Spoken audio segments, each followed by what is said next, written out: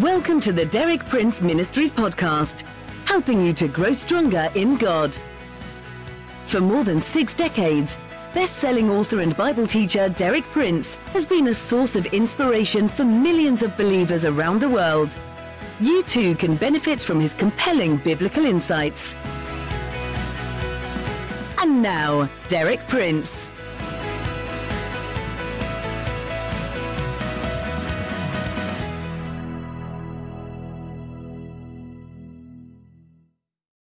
We've been studying together various ways in which the Holy Spirit gives us supernatural help to lead the kind of Christian life that the New Testament reveals is God's plan for His believing people. So far, we've looked at the following specific forms of help we receive from the Holy Spirit. First, revelation and interpretation of God's Word, both the written Word, the Bible, and the personal Word, the Lord Jesus Christ. Secondly, through the Holy Spirit, we're lifted onto a supernatural plane of living. We taste the powers of the age to come. Third, the Holy Spirit gives us supernatural direction, power, and ability in prayer.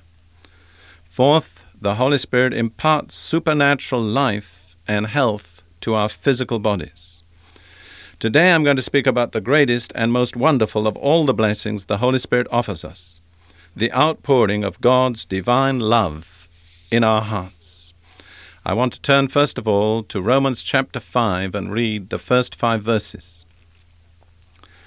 Therefore, since we have been justified through faith, we have peace with God through our Lord Jesus Christ, through whom we have gained access by faith into this grace in which we now stand.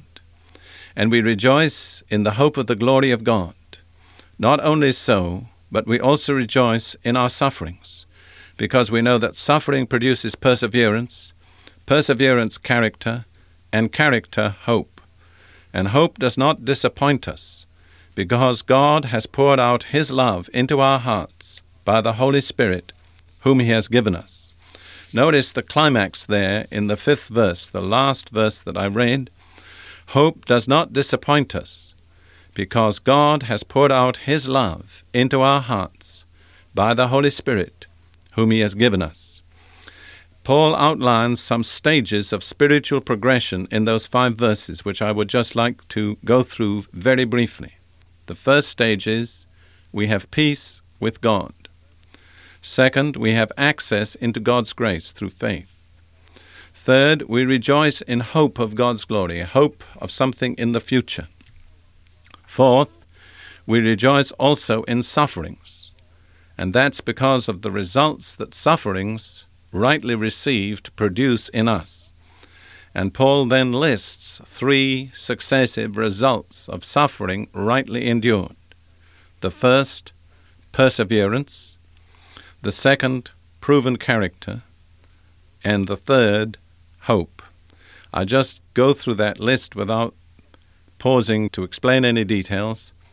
Peace with God, access into God's grace, rejoicing in hope of God's glory, rejoicing also in sufferings, perseverance, proven character, and hope. And then we come to the climax.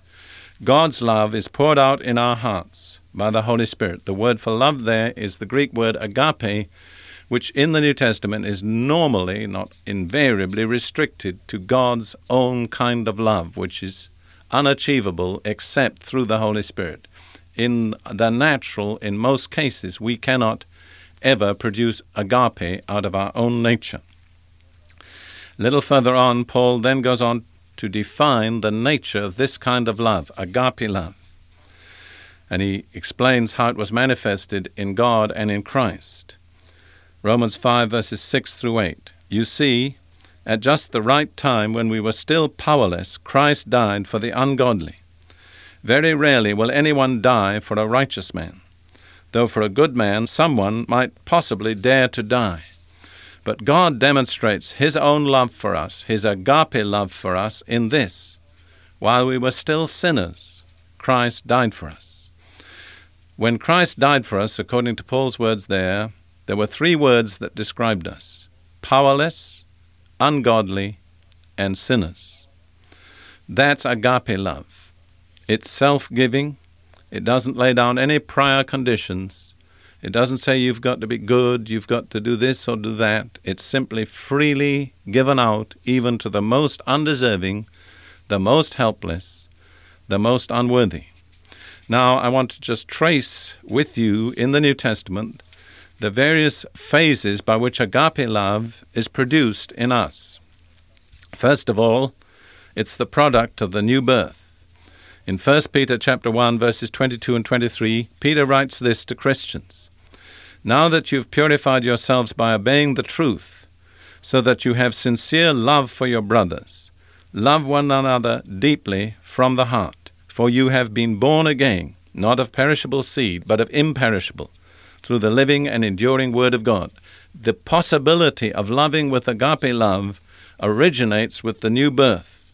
The new birth from the eternal, incorruptible seed of God's Word produces in us a new kind of life, of which love is the very nature. Let's look also at what John says in his first epistle, verses 4, 7, and 8. Dear friends, let us love one another, for love comes from God. Everyone who loves has been born of God and knows God. Whoever does not love does not know God, because God is love. You see again, that kind of love is the mark of the new birth.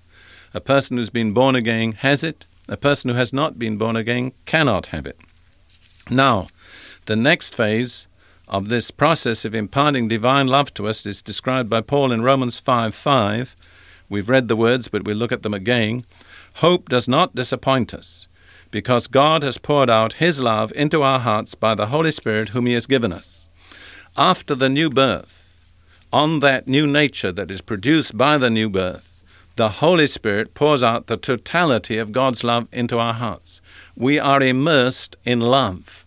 We are brought in contact with an inexhaustible supply. The total love of God has been poured out into our hearts by the Holy Spirit. I want to emphasize that it's something divine, it's something inexhaustible, it's something supernatural, it's something that only the Holy Spirit can do. Compare what Jesus says in John 7, verses 37 through 39. On the last and greatest day of the feast, Jesus stood and said in a loud voice, If a man is thirsty, let him come to me and drink. Whoever believes in me, as the Scripture has said, streams of living water will flow from within him. By this he meant the Spirit, capital S, the Holy Spirit, whom those who believed in him were later to receive. See the contrast. We have, first of all, a thirsty man who doesn't have enough for himself, but when the Holy Spirit comes in, that thirsty man becomes a channel for streams of living water.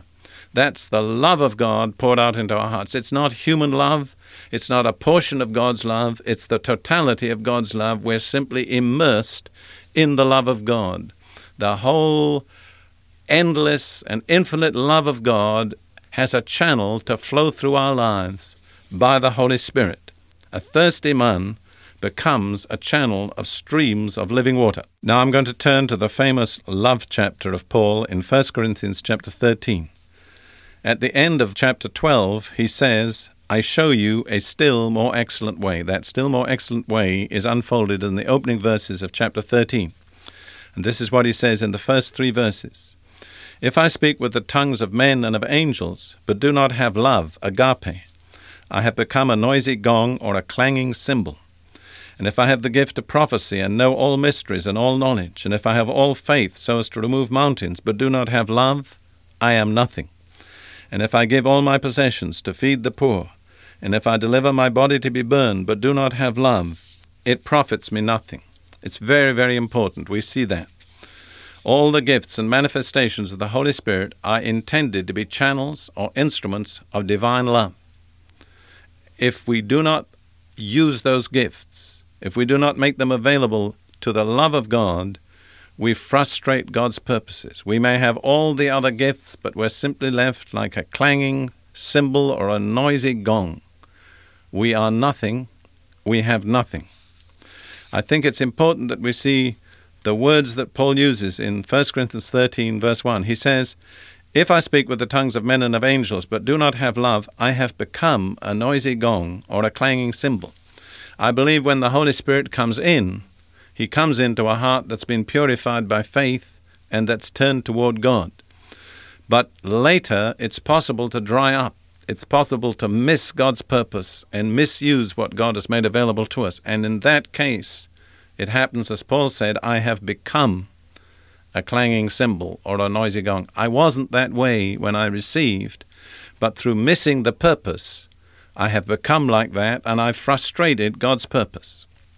I'd like to compare with that what Paul says in 1 Timothy chapter 1, verses 5 through 6.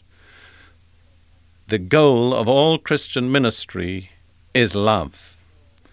The purpose of God for the Christian is the consistent expression of divine love.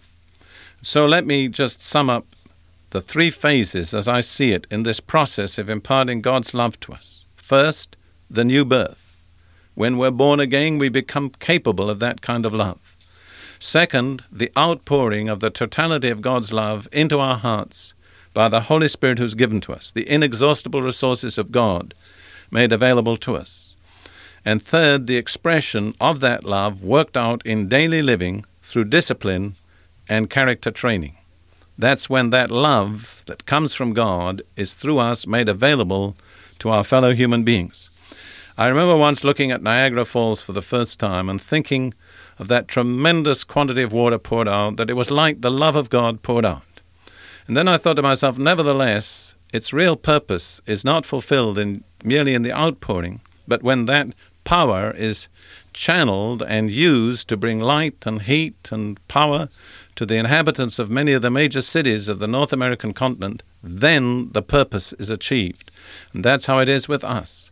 We receive God's love when we're born again. It's poured out over us by the Holy Spirit, but it becomes available to our fellow human beings as it's channeled through our lives in discipline and training.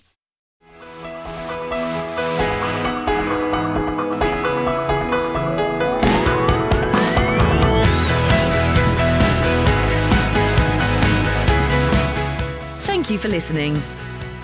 For more inspiring teaching, visit our website at dpmuk.org/podcast and like our page at facebook.com/dpmuk to join our online community. Derek Prince, teaching you can trust.